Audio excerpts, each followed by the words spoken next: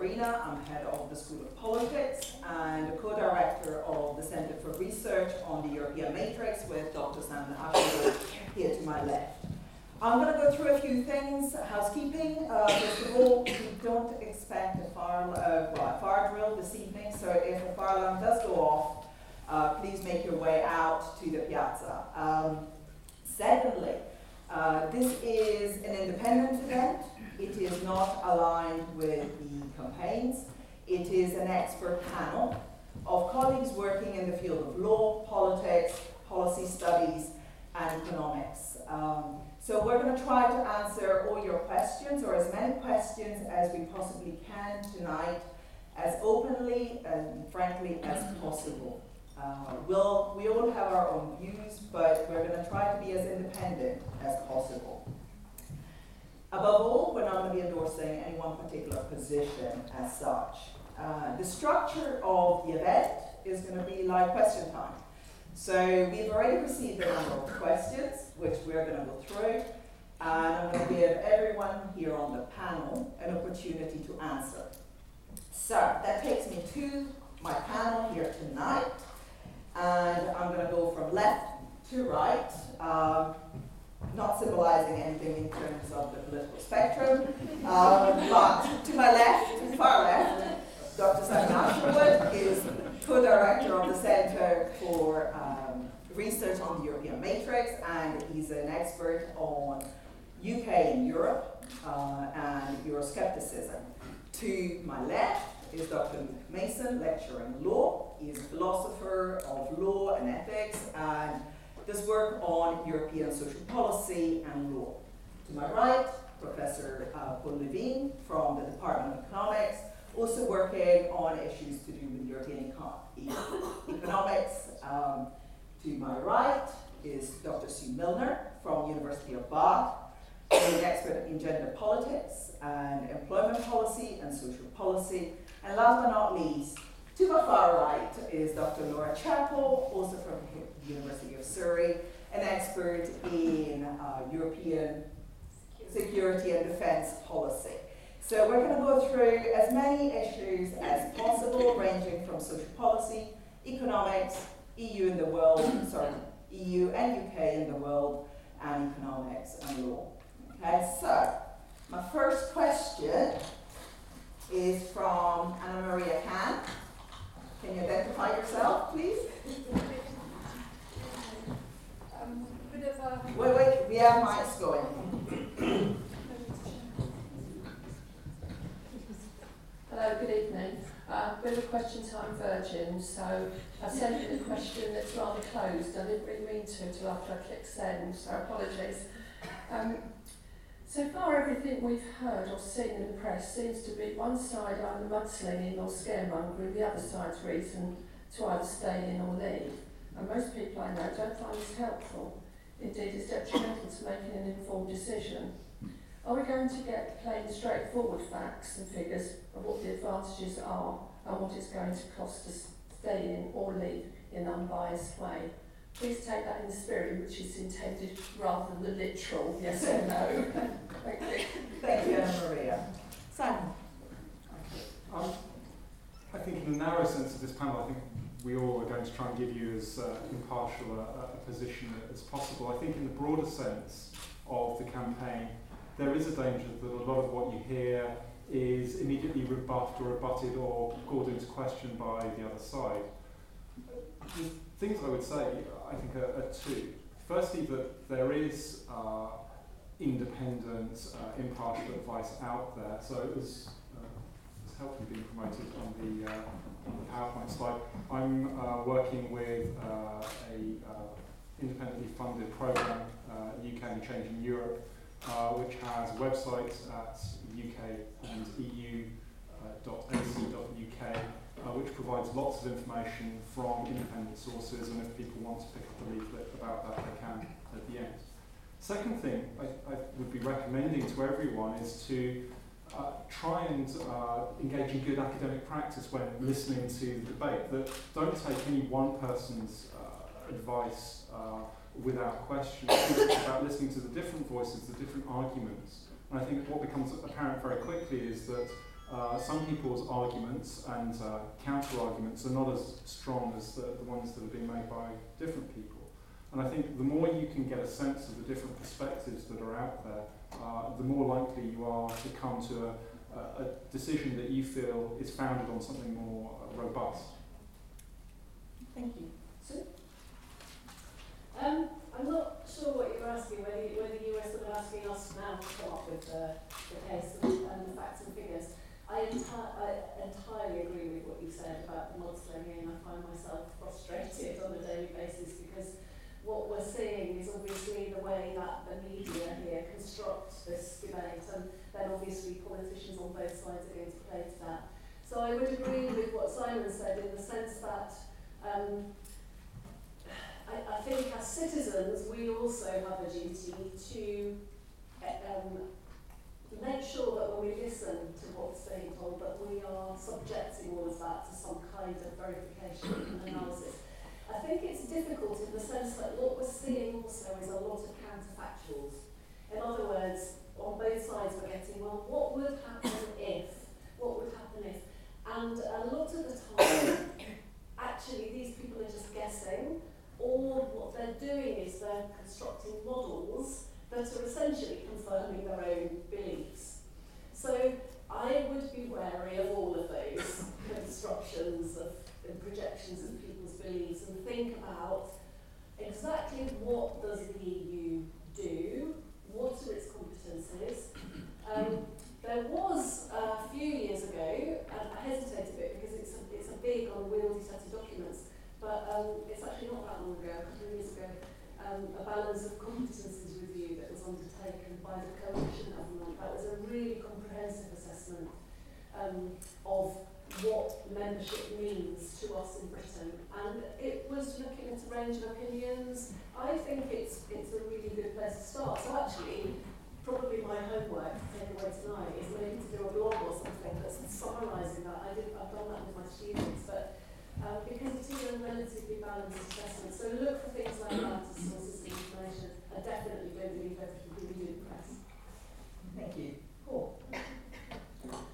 Yes, the question that mentioned scaremongering, and I suggested that the view that we face problems of greater uncertainty possibly if we change the status quo is somehow an unfair position to take. I think one of the central positions and views one has to take to make this assessment is whether staying in the EU involves more or less uncertainty than leaving the EU. Now, having come to that decision, and one's got to take a stance on your attitude towards uncertainty. I would personally like to take risks, because if leaving the EU, for instance, opens up a wide range of possibilities, good or bad, and if you like taking risks, then that would be the decision you take. If, on the other hand, one takes the view, I think I would take the view that status quo is always one that involves less risk, then if you're risk averse, you would tend to go in that direction.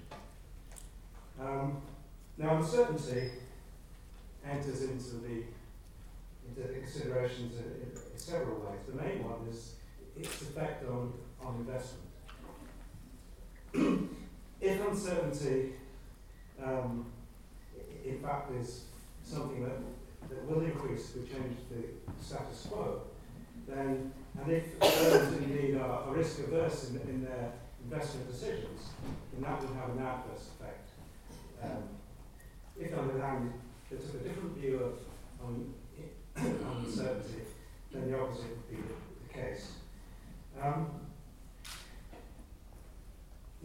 to turn to another main decision is, I suppose at the heart of the debate is the trade-off between cooperation and sovereignty. In a sense, everybody wants sovereignty.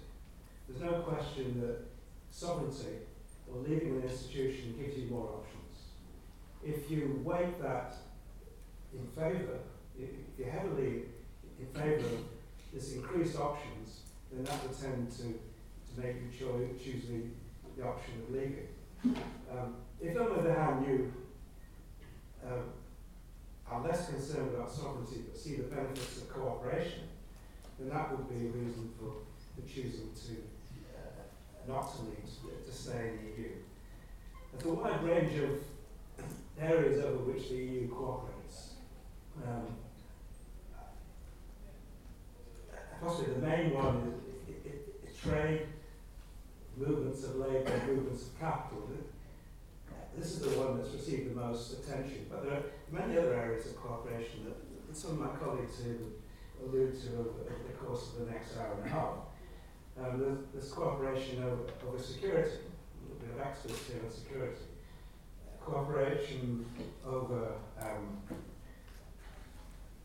fiscal policy as well as monetary policy. Cooperation over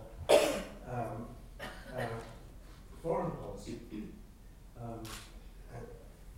So one has to make that choice between the benefits of cooperation and the benefits of sovereignty, which gives you more options. Can I just take one point about modelling? Because modelling is one of the things that we do in economics, and in fact I have some of my students here who are sitting through my course on modelling.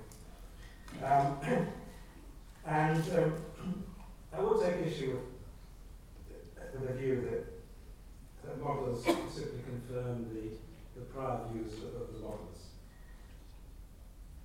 The one thing about modelling is it's incredibly accountable, because you write down all the assumptions you make. The assumptions are the assumptions are completely visible.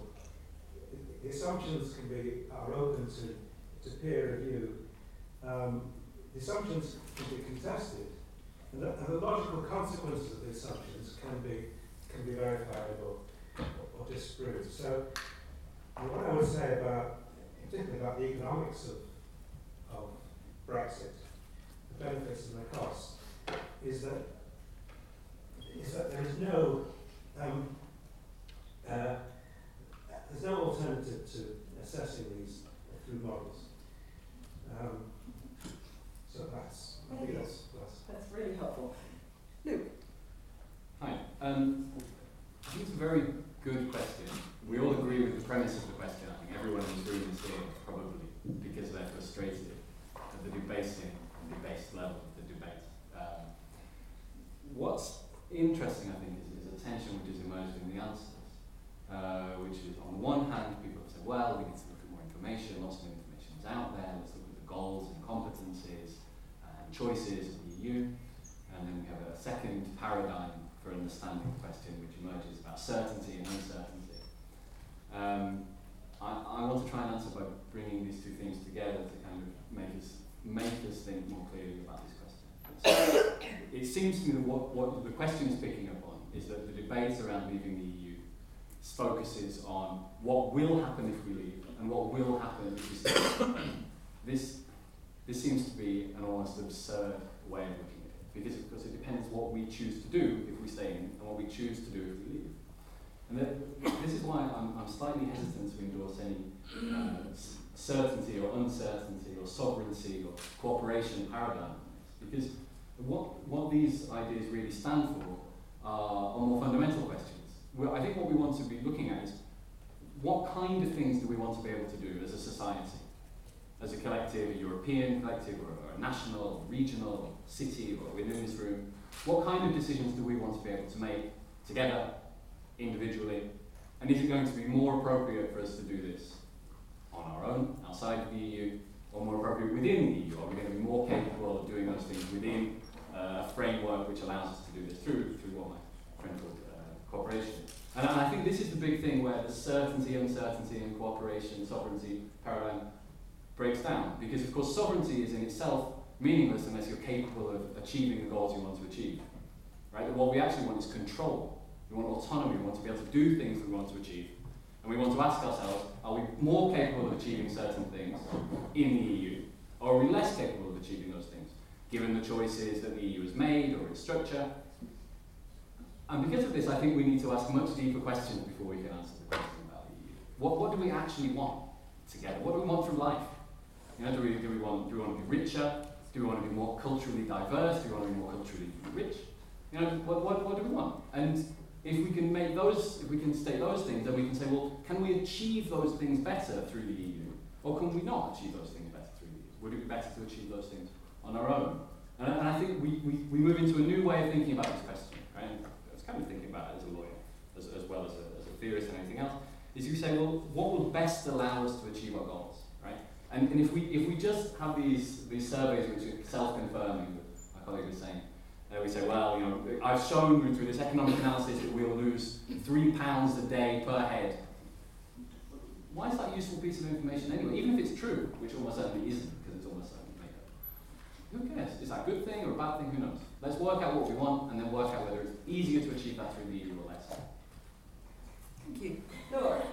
Okay. I think the members were hoping that the benefit of having an EU referendum was that the British public would finally be informed about the European Union in terms of what it is, how it works, how it benefits us to actually be in the European Union. Instead, what we have seen, particularly in the press, is what Anne-Marie has alluded to in her question, which is mudslinging and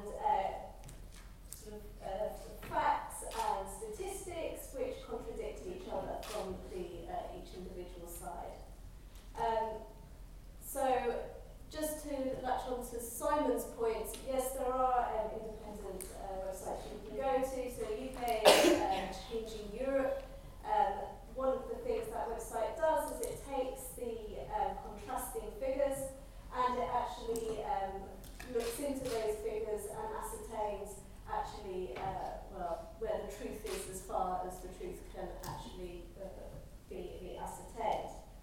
I think going back to my point about, informing the British public, I was actually on a placement visit last week to a student who's currently working at a European Information Centre in France.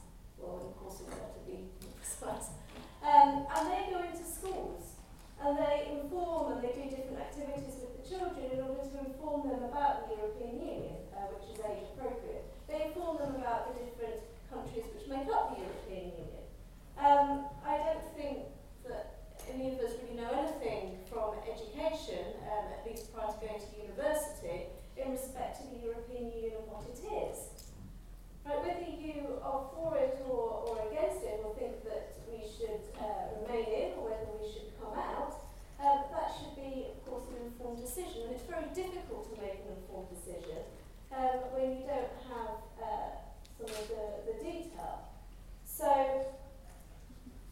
in a way, I did hope that the facts would out, so to speak, but instead we haven't necessarily seen that. I also find it interesting that the British press, which has primarily been very Eurosceptic, are suddenly starting to produce stories which are in favour of remaining in the European Union. If you read the Daily Telegraph, you will find that there are stories on both sides of the debate.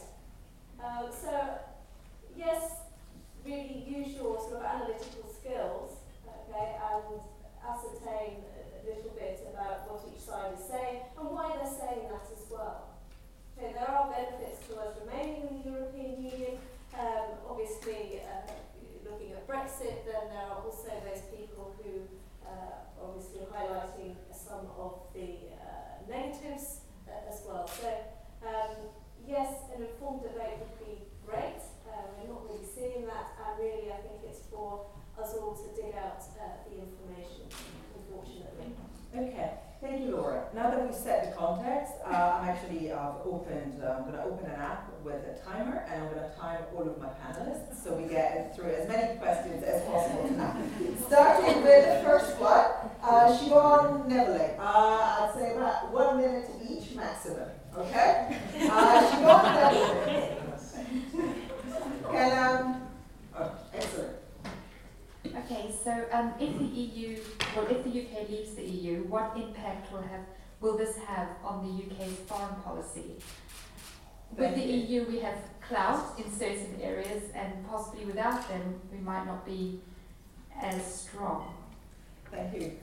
Laura? Okay, so what will the UK look like? Well, the UK does derive some benefits from being in the European Union in respect to foreign security and defence policy. So these include access to European arrest warrants, which the UK has used to get UK criminals back into the UK in order to put them on trial. We have actually co-initiated the Common Security and Defence Policy along with France within the European Union. The policy document, European Security Strategy, was actually drafted by a Brit, Roberta Guerrina, who was Tony Blair's former advisor. The UK has been leading in a number of EU military operations. These include EU NAVFOR Atalanta, which is the EU's anti-piracy operation off the Gulf of Aden. They've also been supporting Operation Sophia, which is the EU's operation off the coast of Libya, which partly is about anti-smuggling, but also, of course, about rescuing people from the Mediterranean Sea, unfortunately. They've been the forefront of EU for Althea, which is a military operation in the Balkans, as well as the EU's assistance mission in Ukraine. So the UK does play a key role within the Common Security and Defence Policy. So yes, we would lose some influence in respect, of course, to EU operations, not necessarily participating in them per se, but in deciding which operations the EU should launch. Okay, CSDP is an intergovernmental area where each country has a veto, essentially. Okay, so if you're not sat around the table, then evidently those decisions are made without you. The UK has also wielded its veto as well in respect to the creation of operational headquarters. The other thing to note is that the UK is an Atlanticist. This means that it has a very strong pro-US foreign policy. And so, one is my point. And so, the reason why it's beneficial for the UK to remain in the EU, of course, is that it can ensure that CSDP remains as a policy which cooperates with NATO, doesn't duplicate NATO. So yes, there are benefits. Leaving them would mean that we don't have any influence over common security and defence policy, and it would mean that we don't have access to European arrest warrants or certain information in relation to counter-terrorism. So that's what I would say. Right. Thank you, Laura. I should have brought my whistle. Or a bell. And then we wonder why our students get up to time when we actually get them to do presentations. Would anybody else like to come in on that? Simon? Okay, if we stay in, the UK has European foreign policy capacity. It can do that in addition to the things it does as an independent state. So it's not European foreign policy is not really a replacement, but a supplement to the UK. So in that sense, it's things it would do, but it's doing them in a particular kind of way, in a particular kind of combination. If the UK left, potentially that means, well, it means that access to those joint operations would not take place, but still it would be, you would imagine there would be capacity to take part in those kinds of operations through NATO or through other mechanisms or through the UN. What really matters in the case of the UK leaving, it's the point that Luke made earlier, is it depends on what we're trying to achieve. What's the UK's role in the world? And it then really comes down to how any government that follows a vote sees this vote. Is it about the UK retreating from its international roles and its international commitments, something much more limited, or is it something that's going out and trying to make a big splash in the world? And again, it's imponderable and it's unknown, and it will depend on the context that exists. So there's not an automatic loss of influence. It depends much more on what a government chooses to do, how it chooses to position itself. Thank you. Yes, if I could actually come back to my sovereignty versus cooperation dichotomy, which I insist is at the heart of the debate. What my fellow panelists have said actually reinforces this. What Laura so eloquently went through, a whole series of areas where the members of the European Union cooperate over many aspects of foreign policy. And the thing about leaving, of course, is that you have the option of not participating in all these things.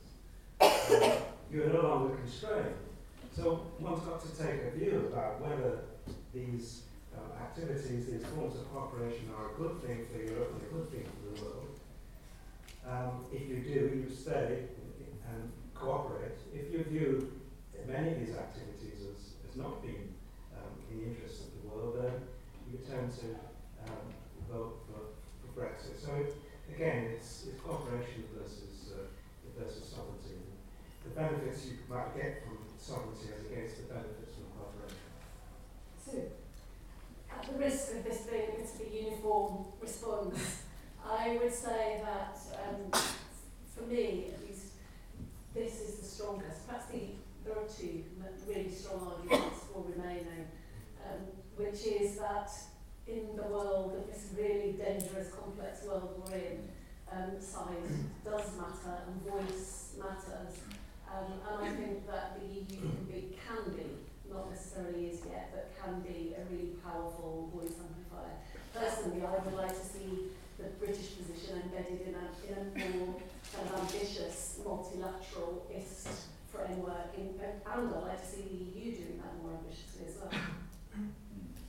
Just very quickly in one sentence, to continue our theme of sovereignty, and I think to echo previous comments really, is the big thing which I think would change in relation to foreign policy is we would be forced to do things on our own. And for whatever that means, that doesn't mean they are better or worse things, but it's often difficult to achieve things in a world of 200 and however many states and various different elements of chaos existing in the world when you're acting on your own. And sovereignty has different layers of meaning, I think, in that case. Thank you. Lisa Roberts. Can't see.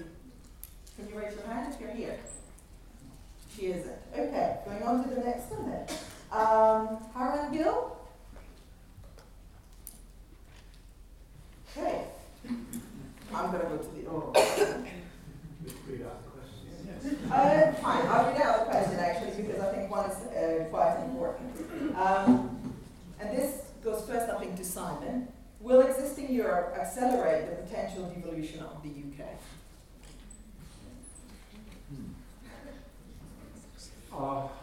It's going to sound like an academic panel, isn't it? Yeah. It depends. So the question is whether will existing Europe accelerate the Will exit. Will exit? Yeah. Okay. At the moment, I think that looks much less likely than it did a week ago, because the Scottish Nationalist Party didn't secure a majority in the Scottish Parliament, which means that the mandate that they might claim for a second independence referendum were Scotland to vote in favour of remaining in, but the UK as a whole decided to leave. That mandate is not what it was. At the same time, I think potentially what happens, even if that particular instance isn't there, is that if you do get the UK leaving, then it does open up, it's a bit like the previous question, it opens up new possibilities, and as Paul was saying, that potentially then there is an opportunity for changing the structure of the British state, whether that means devolution or a more federal structure, I really don't know. I think Scotland really is the test case here because it's that much further ahead of the rest of the UK. I think there's also a Northern Irish issue, which is that EU membership is part of the Good Friday Agreement. There are some assumptions there about free movement between north and south parts of the island, which raise some complications, but again, those can be sorted out. So I don't think it necessarily accelerates devolution, certainly not in the current political situation. Thank you. Anyone else? Yeah. Yeah. I'm going to stick my neck out for the first time. I would say yes, definitely. Exiting the EU would definitely speed up the process of devolution. It would change the. It wouldn't necessarily lead to the independence of Scotland, for example. And I think Northern Ireland is a very complex case for various reasons. But it would. We saw with the Scottish referendum, I think a lack of discussion of what you might call constitutional values within that referendum, and ideas of nationhood and autonomy of people and things. It was surprising for a referendum on independence. I think a decision by the United Kingdom to leave the European Union would probably, almost certainly, accelerate that kind of debate within Scotland. Are we the same kind of country? Do we have the same kinds of values as exist within the rest of the United Kingdom? And that, I think, probably would lead to a different outcome within the referendum if it was to be held again in Scotland on independence.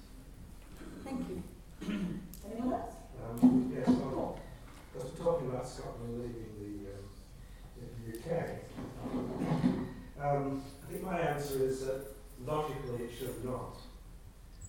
But I can't second guess what voters in Scotland will decide. It beggars belief to me that given that the economic case for leaving the UK was based on oil, given that the price of oil is a tiny fraction of what it was before the referendum, that the opinion in favour of exit, Scott exit, is it? Has actually increased. So, but logically, if Scotland views the EU as a major trading partner and wants to stay in the EU for that reason, then this is doubly the case for the rest of the EU. Its main trading partner is the rest of the UK. So it makes no sense that if the UK leaves the EU, Scotland should leave the EU. If the UK, or if England and the rest of the UK stay in the EU, then so should Scotland. That's the logic. Okay, thank you. Right. Julianne Hodgkin? Julianne?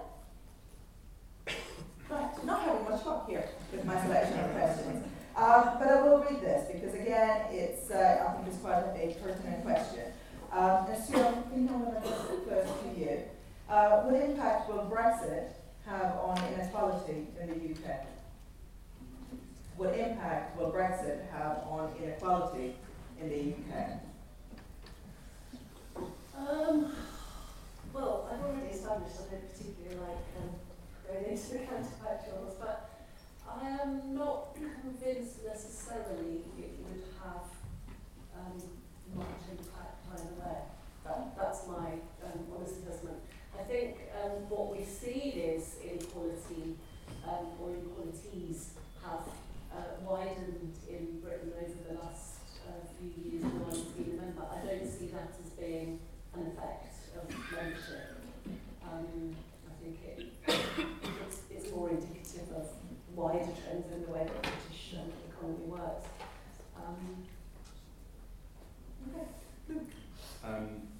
What impact would it have on inequalities? I mean, there are two ways we can look at this, right? Equality obviously is a complex term. From a legal perspective, what impact would it have on the various guarantees of equality that we find in the law? Potentially quite drastic ones. I guess we have large swathes of our discrimination law, which now forms the large bulk of our employment, regulation of employment and other important things like education, that we would not be bound by EU law, and different decisions might be taken. I would find it very unlikely, I think it's very unlikely that sex discrimination legislation or race discrimination legislation would be effective. But age discrimination legislation, that would probably be repealed, for example. I think that would have interesting impacts on equality on the micro level in terms of individuals and how they're treated. But then we're getting into counterfactuals and hypotheticals. I think the more interesting version of this question is the more what we mean generally by equality. What impact will Brexit have on inequality in society? Well, I think if we think, again in a legal sense I guess, we think, well, why do we have the EU in its modern incarnation rather than just a free trade zone? We have it as kind of a ballast against the shocks of global trade, seeking to protect on some level workers and other vulnerable groups against those things by having harmonised standards in order to avoid what we sometimes call a race to the bottom. If we left the EU, we would have to make choices about that. Will we try and be a low-wage economy which seeks to attract investment on that basis? That might exacerbate inequality. If we say, no, we're going to raise employment standards, raise wage levels to try and push up the quality of employment by all being phenomenal engineers and brilliant university employees providing top quality services to the world, and be like the butler to the world that the UK kind of seems to want to become in the service sector, maybe it wouldn't have such a big impact on inequalities overall. I would imagine that would still involve lots of low-paid jobs. And I think the UK would be much more vulnerable, and more specifically, vulnerable people in the UK would be much more vulnerable to greater inequality. Thank you. Actually, I think I agree with the earlier statement that Luke made about what happens depends on what we do. And this is actually an example of the point. I don't think inequality that we see in Europe, which varies tremendously from country to country, actually depends on the policies of individual governments. And that will continue. If we leave, what happens to inequality depends upon the policies we pursue. If we stay, the same thing applies. I think on the question of discrimination, I think it's the case. I don't speak here as an expert, but looking back at my training on equal opportunities, I do recall that most of the provisions from discrimination on the basis of race, gender, and so on, they emanate from governments of this country. So I think the position we have on inequality in that dimension is mainly homegrown, and I think that will continue. So, you want to come back just to pick up on that point, because thinking about questions slightly differently, as I was thinking about the production, as Paul just said, of inequalities rather than the fight against inequalities and discrimination.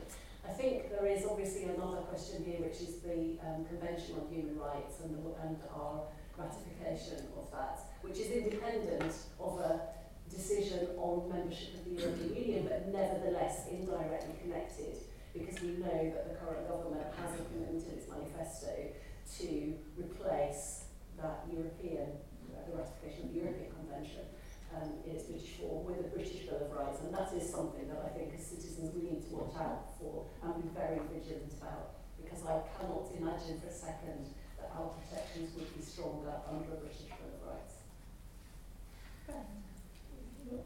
Okay. Dawn Duke. Brilliant. Here. It's okay, I can talk loud. I was just thinking about our students, and we have a lot of EU students here, and we want to recruit a lot of EU and other international students. And what is the effect on those students that are here and the students that wish to come here in the future if something changes? Thank you. Laura. Okay, so can everyone hear me at the back, by the way? Okay, great. Well, students from the EU pay the same tuition fees as students from the UK. So EU and UK students pay the same.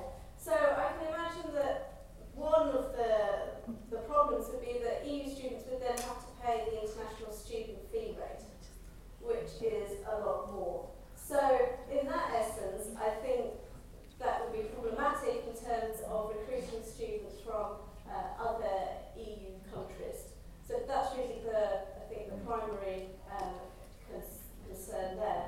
The other thing to note as well is that there are also UK citizens who also go and study in other European Union countries, and they also pay the same rates as the country nationals. So we have, for example, Maastricht University, one of our Erasmus exchange partners. They've seen an increase in UK students who obviously can pay less for an education per year. And I think the final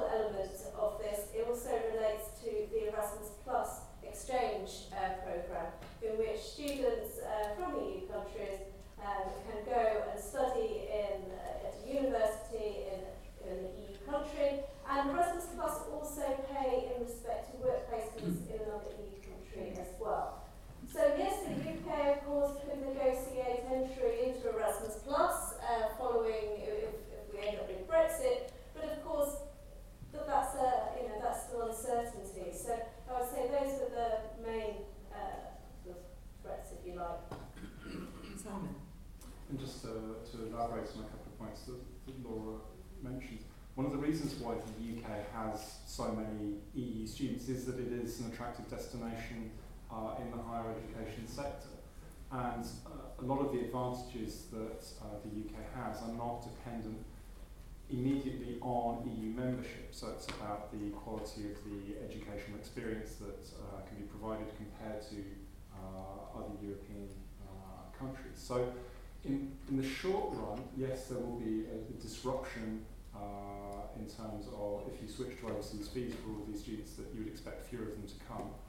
But in the long run, you would expect that the relatively strong position of UK HE would still be attractive. At the same time, I think there are bigger issues, as I suggested, that there are developments and changes in the sector which go well beyond any one country.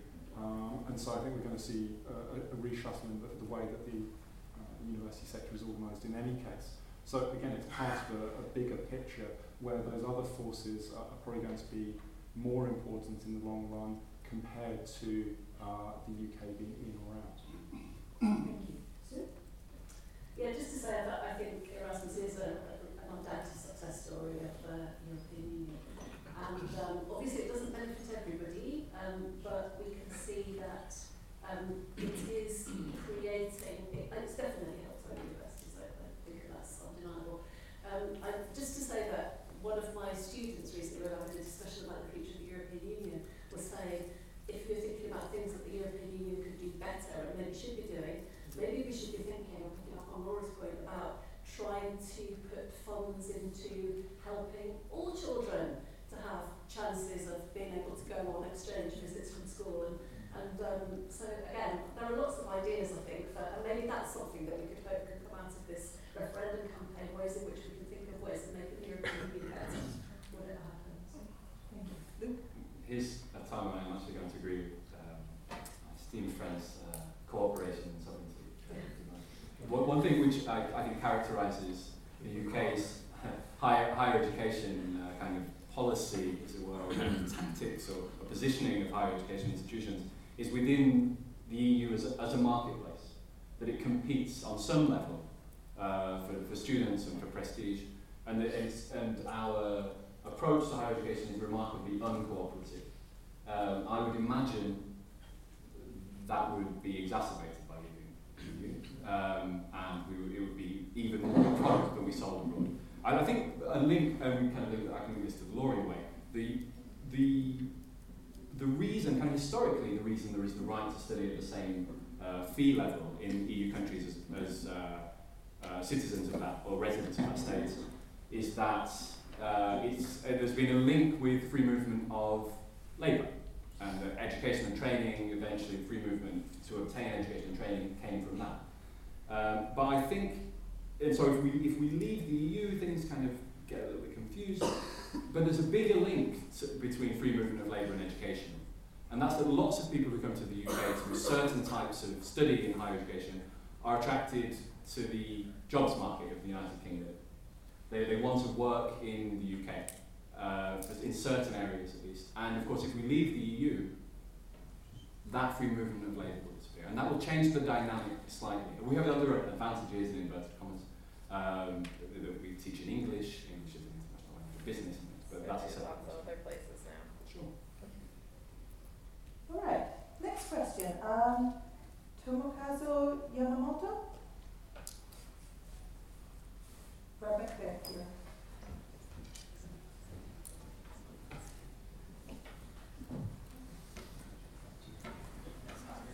Thank you. Recently, Nobel Economics Prize winner Joseph Stiglitz said that Britain should leave in EU if EU signs TTIP.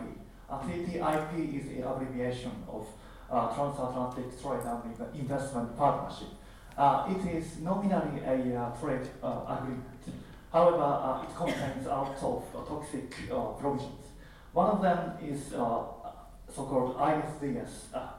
ISDS is the abbreviation of Investor State Dispute Settlements. under the ISDS, multinational corporation can sue national government over regulation that the national government opposes if the regulation has a negative impact on the profits of multinational corporation. So under the ISDS regime, the NHS of this country can be partly privatized.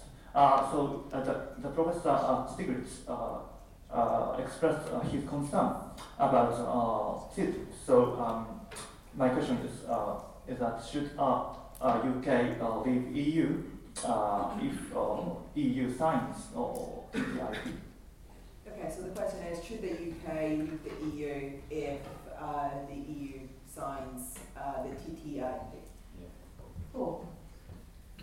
Well, the first thing to say, quite bluntly, is it's quite ridiculous to say TTIP is a reason for leaving the EU. Because on TTIP there will be a veto. TTIP has got to be passed by all 28, or maybe 27 members of the EU. And it has to be passed by the European Council, it has to be passed by the Parliament. It also has to be passed by Congress, incidentally. So there are enormous democratic barriers for TTIP to pass. So it can't be an argument for leaving the EU. Just on TTIP, so generally, for the benefit of the audience, TTIP is actually an attempt to extend the single market to relationships between Europe and the United States. Within the single market, we can have free movements of goods and services and capital. The idea is to extend that relationship between Europe and the United States. Now, in principle, all the political parties in this country and most of the members of the European Parliament agree with it in principle. What we're talking here is about the detail, and this is an important detail. The so-called investment dispute settlement means that it's something that's required by the United States if you want access to their markets. So if we leave the EU, as I said, it makes no sense, but if we were to leave the EU, we'd have to form our own TTIP with the United States to gain access to their markets.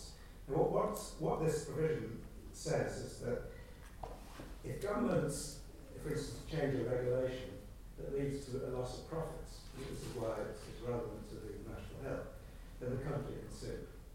Now that, if you want to enter the US market, if you wanted a close trade deal with the US market like Canada, you've got to accept that.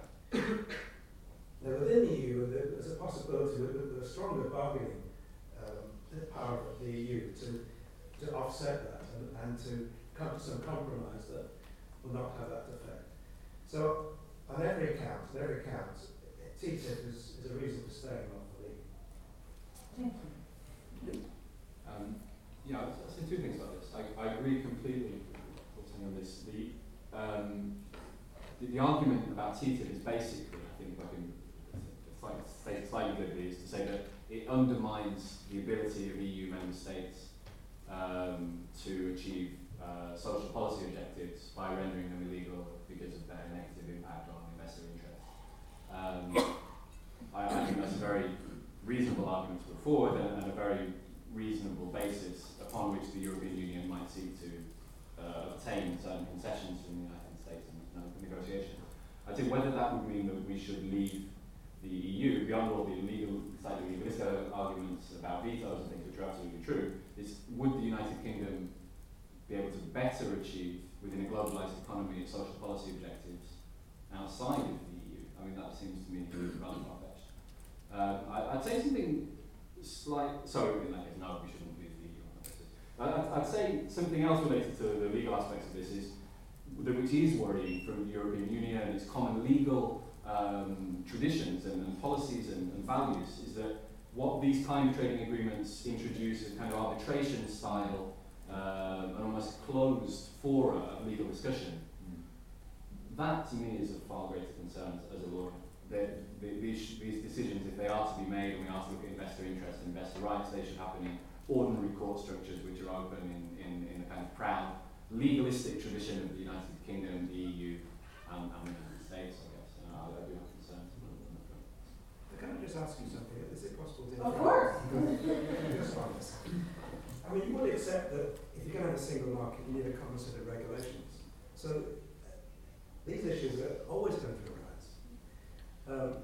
Any trading relationship, either within the EU or between the EU and the United States, or between the UK that leaves the EU and negotiates with the United States, you've got to come to some common agreement on regulation. You just can't get away from that.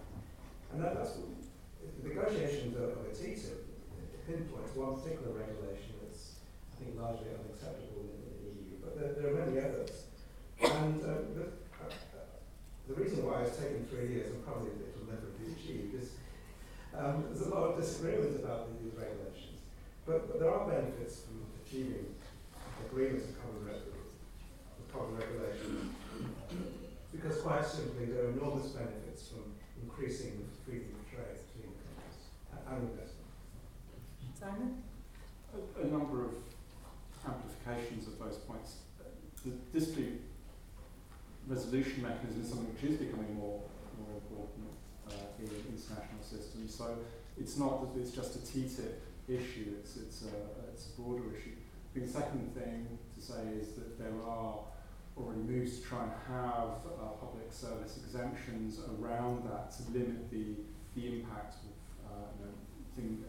provision of general services.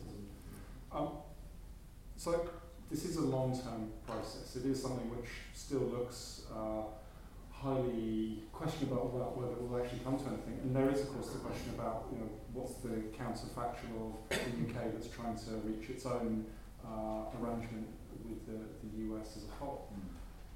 The other point that I want to make, but it's a bit different, is that if you think about concerns about privatisation of the NHS, as much as that has happened in the UK, that has been driven not by the EU or by TTIP or by globalisation, as it has by government policy.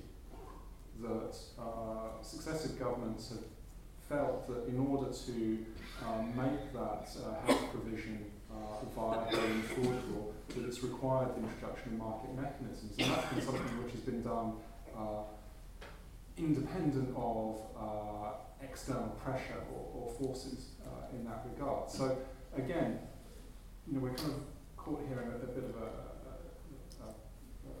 difficulty. On one hand, we're saying the EU is important, has consequences, but it's also important to remember that member states, not just the UK, but any member state, retains a large degree of discretion about how it arranges itself, and that the member states of the EU look very different and operate in very different ways, sometimes fundamentally different ways. So again, if the concern is about NHS privatisation rather than that TTIP, then it's government action that is the key area that we need to look at and need to think about influencing. Thank you.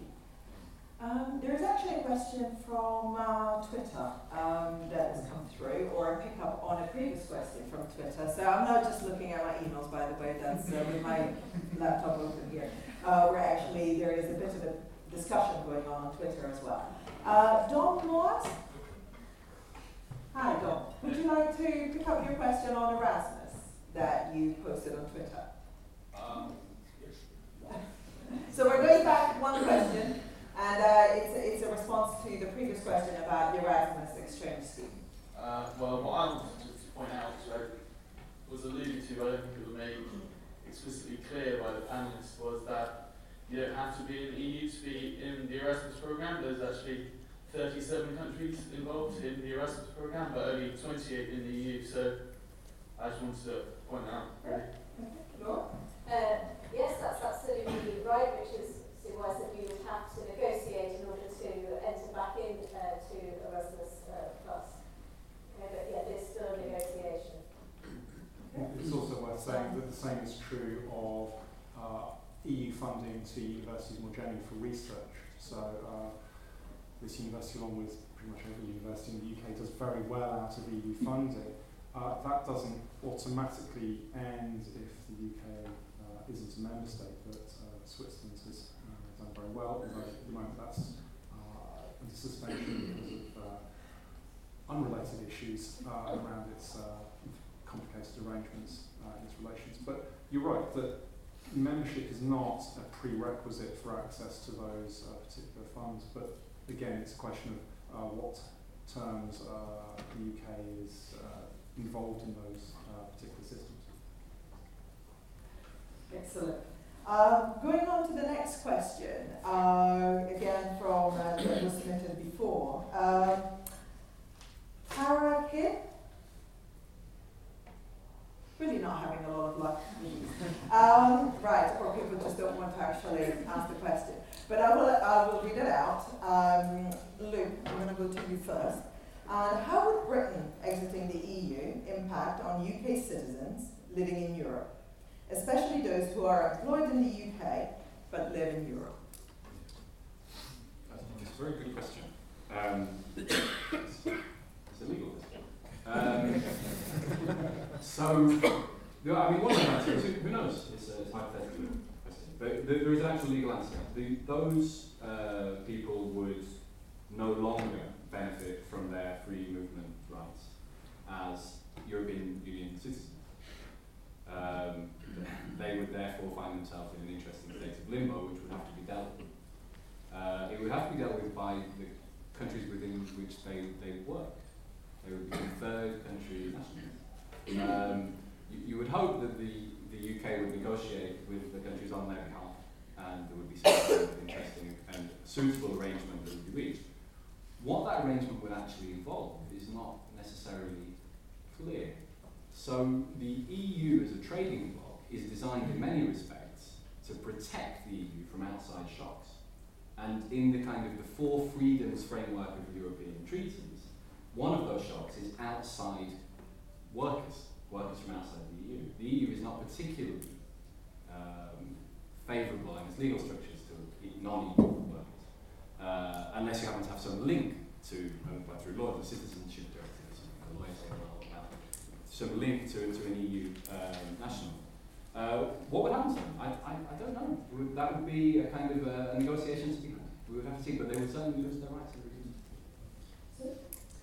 Yeah, I mean, the Norway example is sort of suggestive of the kind of arrangement that could apply, and I think I'm right in saying that the freedom of movement rules would still pretty much apply, so it would still be possible to set up, find jobs and all the rest. But going back to the Erasmus question, in terms of, so Norwegian students pay the overseas fee, so there is a difference. Yeah, there's a price to pay, basically. Can I just come back very quickly? That's absolutely right. Of course, if the UK were to join the European Economic Area, for instance, then you free movement of labour still exists. But many of the advantages you get from working in a foreign country, social advantages, stem from EU membership and not from EEA membership, and therefore you lose some of those social protections as a worker working in the UK. I think also it's not just about workers, but also pensioners. There are a number of pensioners, British pensioners, who are living, particularly well known in Spain, who are able to draw on a UK pension and live there, and also, of course, have access to Spanish healthcare as well. They have the same rights as the Spanish person. So I think that's something else which is of concern. So it's not just about workers, and just as there are UK citizens, of course, in Europe or other EU countries, there are also EU citizens who are living in the UK and working as well. So I'm sure there will be negotiations, but of course we don't know what the outcome of that will be. Okay. Sam? Yeah, it was just to echo that last point, that it's also an issue here in the UK that there is a substantial EU national population in this country. And that would also need to be regulated, what changes in status, if any, would be required. And again, whether that's on a bilateral basis with each home country or a multilateral basis with the EU is something that's not clear. I think at the same time, you would imagine that we would not be at the more lurid end of some claims of saying this is about removing people or saying that people are no longer given any right to leave in a country certainly not in the short run, that the number of people involved, that we're talking about maybe a couple of million people all told, both ways. It's a very substantial number of people, and removing, for example, the pensioners from southern Spain might save the Spanish health service money, but also would be a big negative shock to the local economy. Well, frankly, I echo the expert who said he doesn't know what the effect is going to be. I don't know the effect. And this highlights the point I started off with, and I'm labouring with over the course of this discussion. This is just yet another example of the uncertainty that's faced when you change the status quo. If we stay in the EU, we know what the elections are going to be. If we leave, there's a good deal of uncertainty. It's also true that the least uncertainty is the so-called Norwegian model.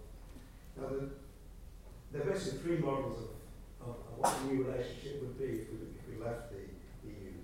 On the one hand, one extreme is the Norwegian model, where we stay in the single market, we single market in goods and services, we accept all the regulations, we pay a fee. In the case of Norway, actually, they pay 83% of UK on a per capita basis. So you take into account the relative size, they're paying 83% of the membership fee that we do. So that's the situation with Norway. It involves the least gain in sovereignty, but the greatest commitment to the regulations and the practices of the EU. But of course it means no say in any of those things. It's certainly not a veto. And the other extreme is the World Trade Organization, where we completely leave the single market. This has actually been mentioned, I think, by Michael Gove, where we completely leave the single market and negotiate a series of bilateral deals with all the countries with which the EU has a relationship. And we negotiate a deal with the EU as well. Now that offers the greatest gain in sovereignty, but the greatest uncertainty as well. Yeah. Simon? There's one area of certainty. There's one small group of people who will definitely have an impact on exit, which are those UK nationals who work for the EU. So there are hundreds of UK nationals who work in Brussels, Strasbourg, Luxembourg. They will no longer be able to work for the EU because you have to be a member state national. So one of the questions that was raised to me by someone who was talking in Brussels is, who is responsible for these people when they stop working? Because they no longer work for their employer, who no longer presumably has any contractual rights towards them. So is the UK government obliged to give them all jobs? Is it obliged to honour their work contracts, their pensions, their tax arrangements? This probably doesn't bother any of you or anyone, but it's just an example of just somewhere where there definitely is a consequence. You can certainly see that. I don't think it would be a great concern. No.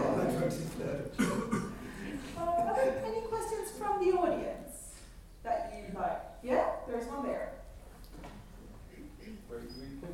Yeah, just there.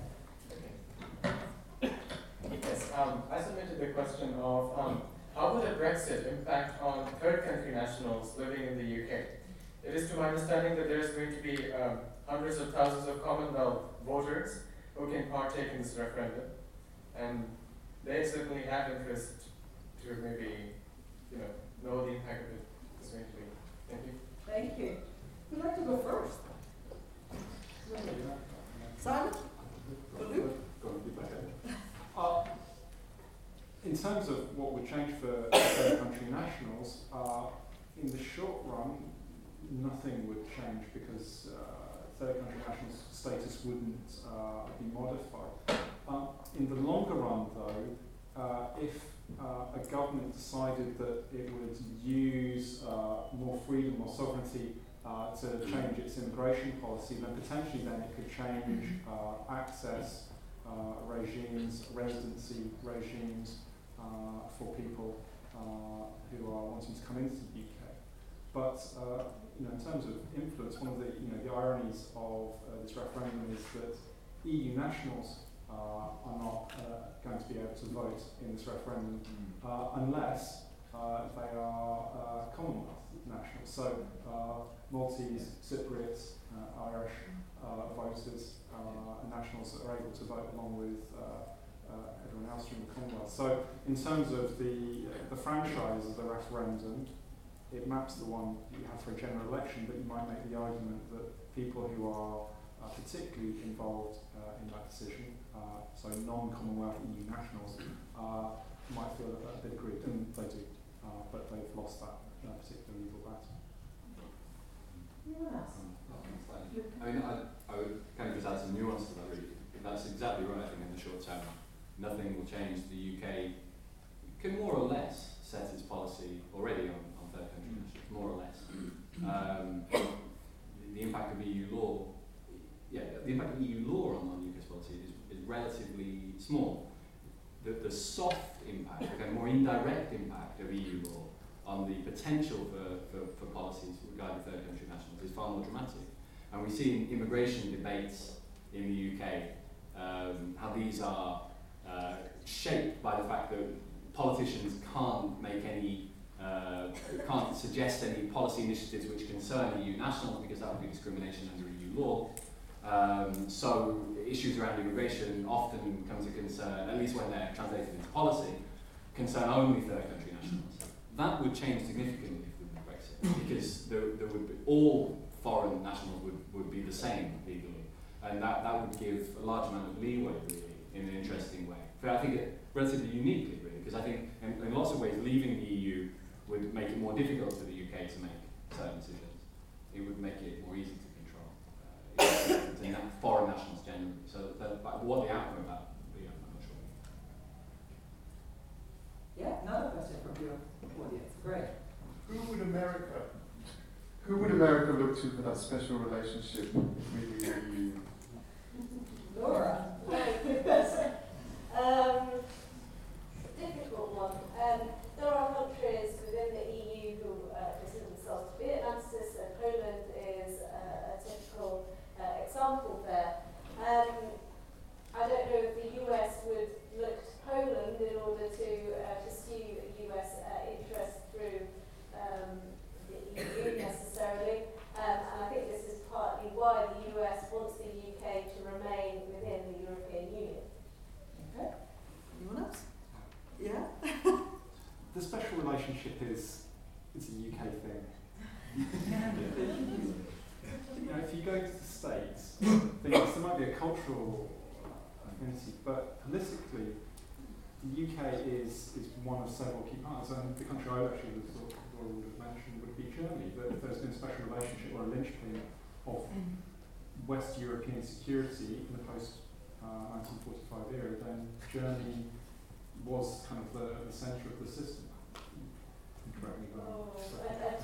But I think, in terms of a special relationship, I think the thing to remember is that, yes, the US has been consistent about wanting the UK to be part of the European integration developments that have taken place over the post-war period. But I think we would be advised to be realistic about it and say that one of the key reasons for doing that has been that it has been advantageous for American security agendas, that a divided Europe was not desirable in the Cold War. It's actually not desirable now, but in terms of promoting stability, keeping Europe together is better than having it fall apart. And that's good also economically as well. Lou? So shifting us away from defence and security slightly, because I think the special relationship isn't answered. I'm going to say something probably needlessly academic, but someone has to do it. So I think the shift in the EU, there's a reason I'm going to say this, the shift in the value and the goals of the EU from an ordo-liberal project, we would say, to a neo-liberal project in many respects, right? A shift in economic ideology of the EU, I think has happened to some extent due to the influence of the United Kingdom, introducing a certain Anglo-Saxon lexicon into EU policy thinking. that is connected to the special relationship. The special relationship has been bolstered and has in fact become more important as the US sees its trade and economic policy being kind of enacted in some way through the shared policy objectives of the United Kingdom, or the perceived shared policy objectives. The special relationship takes on a very different dynamic if the UK is the EU, because the US doesn't need the UK to push its agenda. That's not necessarily a good or a bad thing for the special relationship, but it definitely makes it a different relationship. Laura. I just want to come back on Simon's point as to why not Germany. Germany follows a so-called Aus-Auf policy as well as policy in which they don't choose between Europe and America. Okay, the two relationships are considered to be equal and balanced. And for Germany to articulate US interest within the EU, I think would result in an unbalancing of that relationship. So that's why I didn't automatically think of Germany. I was thinking more of Atlanticist countries, and that includes primarily the Central and East European countries. My comment to you is that we're talking about two different levels of policy then. One is about sort of small policy decisions, kind of contingent issues. The other one is about the structure of the system. So in that sense, Germany's European policy is closely aligned to American European policy, but it wants to promote cooperation, deregulation, the ordo-liberal model that Germany's had in the post-Cold War. And so it's a bit like the EU generally, that Germany doesn't have to win every policy battle because the structure is generally beneficial.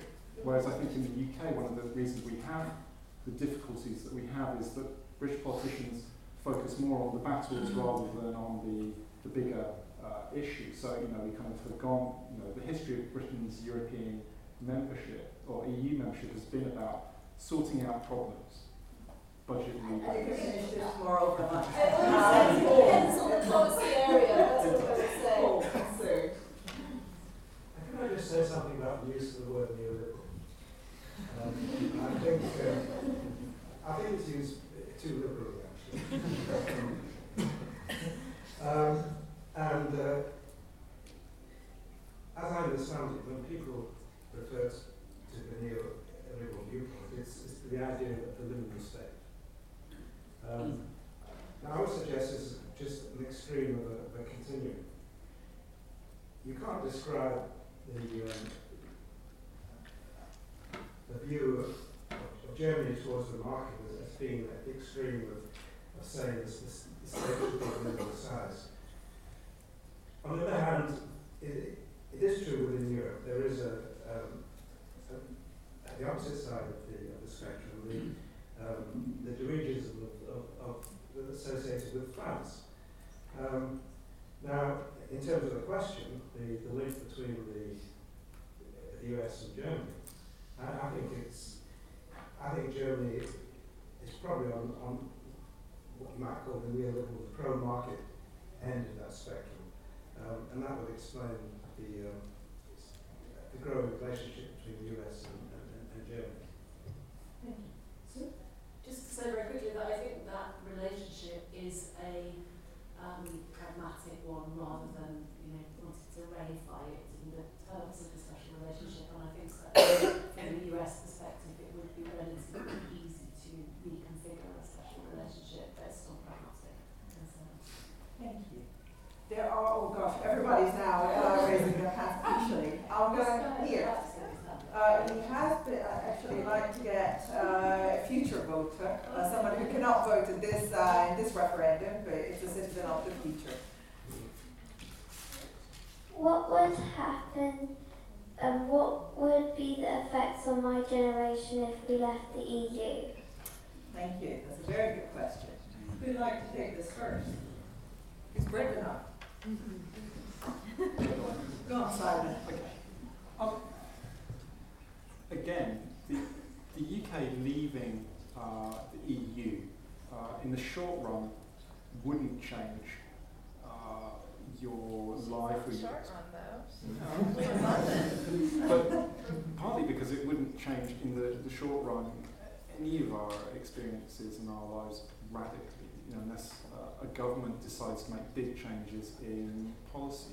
So if I think about things that interest children, she's you're thinking about the future. Interests her as she's growing In up. that case, the question then comes back to the things that we've been talking about all evening. It comes very much down to what the range of options are and what a government decides to do, what path it tries to follow. Is it about trying to remove regulation and restrictions on the operation of market forces so that you basically go out and you fight for the things that you want and you go by your own efforts, and it's not about having a structure that supports you or protects you if things go wrong.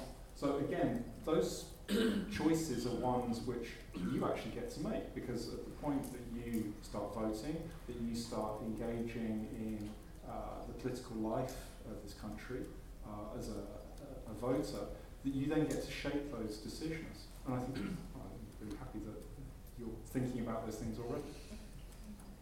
Anyone else? Yeah. That's true. So you would have more political voice, possibly, to make decisions in different circumstances.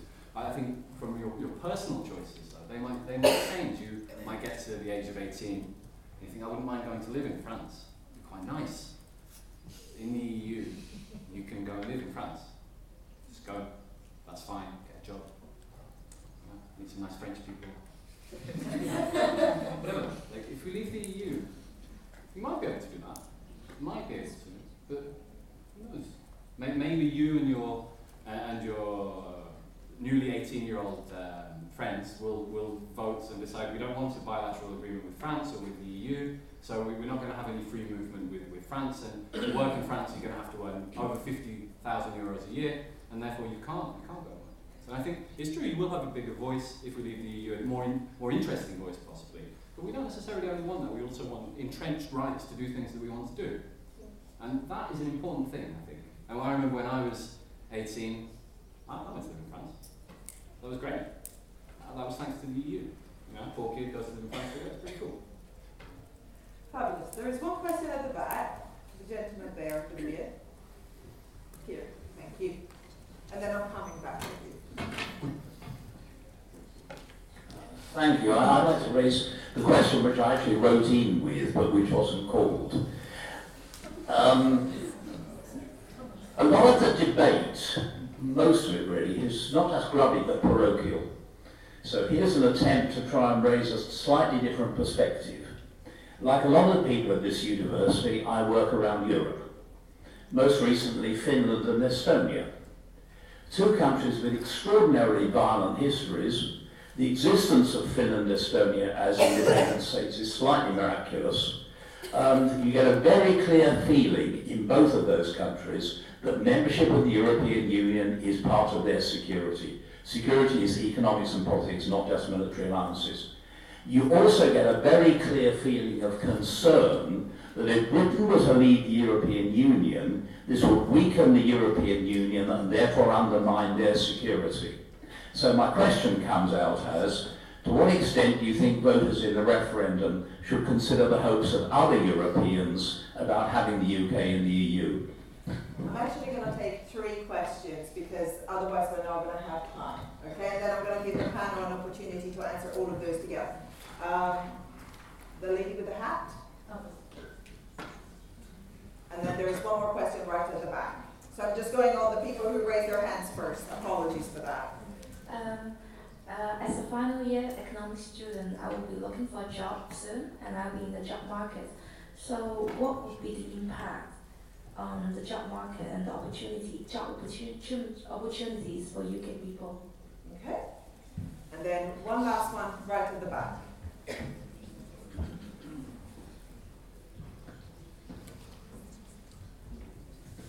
My question is quite similar to the gentleman over here regarding the future of the European Union after Britain, or if Britain potentially leaves. So if Britain leaves, there's also a huge rise in the number of people that are voting Front National in France, which is, I believe, was quite anti-EU anyway. And, you know, there's similar stories around the rest of Europe. Would would it help Britain if, say, I don't know, France broke up and the European Union broke up? Would that have an effect, because then everyone would be in the same position and looking for a trading bloc kind of again, and they could do it differently? Great. Thank you very much. Laura. Oh, this is mine. Okay, so two questions, and I guess we don't have very long. So very quickly, 90 seconds. Should the UK take into account the opinions of other EU countries? It would be nice, but highly unlikely. I think people will vote based on, partly on what the EU, what's in it for them in a way, what are the benefits of being in the EU for UK citizens. Should they, however, take into account security? I think actually yes, because a secure Europe is in the UK's interests. And I think we often forget the history of Europe, and that links in to whether it's going to help the UK if the EU ceases to exist and break up. One of the key successes, I would say, of EU foreign policy is that of enlargement, of taking in countries who were ruled by former dictators and bringing them into the European Union and ensuring economic stability. Well, though we have the euro crisis, but ensuring democracy, rule of law, respect for human rights within these countries. And that's not just in respect to Central and Eastern Europe, but also in regards to the accession of Greece in 1981 and in respect to the accession of Spain and Portugal in 1986. So let's not take our security for granted, and it's not just NATO, of course, who underpins security on the continent of Europe. The EU and NATO do complementary things in respect to securing Europe. And in respect to the impact of the job market on UK people, well, of course, currently we have the freedom to work in another EU country. My first job was not in the UK, it was in Austria, and I took advantage of that freedom of movement. So yes, it would have potentially an impact, and again this goes back to what the UK would obviously deal, how the UK and the EU would come to some form of agreement should we decide to leave, and of course that we don't know. Luke. Okay, this was great, 3 questions put together. Slightly contrived answer, but I think there are 3 levels on which we can see this question of the EU. Right? There are 3 ways we can try and answer the question. Should we leave the EU for what? Because of what's in it for me? Should we leave the EU or stay in the EU because of what's in it for us, the UK? And should we stay or leave the EU because of what's in it for us, Europe? Right? And this is this big thing. And I think this came out in those 3 questions, because one of the questions, a very interesting question, was about individuals' prospects in the job market. The third question was a question about individual nation states, kind of disintegration of European Union, and what's in it for those nation states, and then would they then see it in their own benefit to get back together? And then there was this bigger question, right? Are we asking the question, what's in it for the UK? The EU is there to serve the UK or my individual job prospect, which is a reasonable thing to say, or are we a bigger community? And I do think it's going to say one thing to reflect on that, therefore. And I think this is a problem that we're not thinking about these different levels of engagement.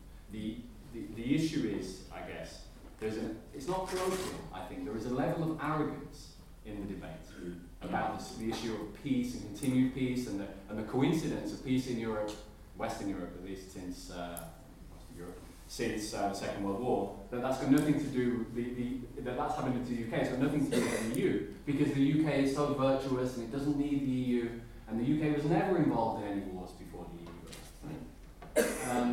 That's problematic, I think. I think we have to look at this more holistically, that we are part of a community, and what impact will we have on that community in the long run? That's something we owe it to each other to think of. We owe it to our broader community. Thank you. Sue? Yeah, gosh. I think a lot of this really, for me, comes back to it with Luke, who's started as well thinking about this. What is it we want? And obviously, we want a lot of different things at the same time, and some of them aren't necessarily reconcilable, or they're reconcilable with difficulty. We do want stability and certainty, and we want to be able to say, I want a good education system for my daughter service when she's having children of her own. You know, I want to kind of preserve, and at the same time I want openness. I want the benefits, as you're saying, of that wider cultural world and the benefits of trade. So we're balancing all of those different kind of objectives, and we're somehow making a calculation as an individual voter, and hopefully on the basis of the widest range of information that we've got. And just on your point, I wasn't sure I entirely understood the question, but just to pick up on that, I think what we're seeing also is, in a lot of these fears, is that the EU issues become a sort of lightning rod for people's insecurities and worries at the same time. And they are real ones. We can't just sweep them under the carpet and dismiss people and say that they're, they're playing on fears or they're anti-immigration. These are real concerns, and somehow through this big debate, we've got to make sure that we don't lose sight of those concerns and we listen to people. Thank you. Cool. Right, I think the question on the effect on the EU, Britain leaving, I definitely agree with the sentiments of both these questions, that we shouldn't just be asking what the EU could do for us, but as a nation we should be asking what we can do for the EU. Because a sort of general standpoint one's got to make from the outset is, do you think the EU is a good thing? Do you think it has been a good thing? Is it a progressive force in the world? This is quite independent about what the possible benefits may be for leaving, free riding on that institution. If you take the view, I think most people on the panel, that the EU has been a force for progress, then must take into account the effect and the stability and the strength of the EU of losing one of its major members. On job opportunities, labour market. I suppose this is partly an allusion to migration. It's partly just about economic growth. Now, sometimes economists do agree on and achieve a near consensus on the issue. Now, this is a case in point. There is a near consensus that I observe among UK-based economists anyway, that the effect of leaving the EU would be either detrimental or it would have little or no effect. There are very, very few economists who would say the effect is beneficial.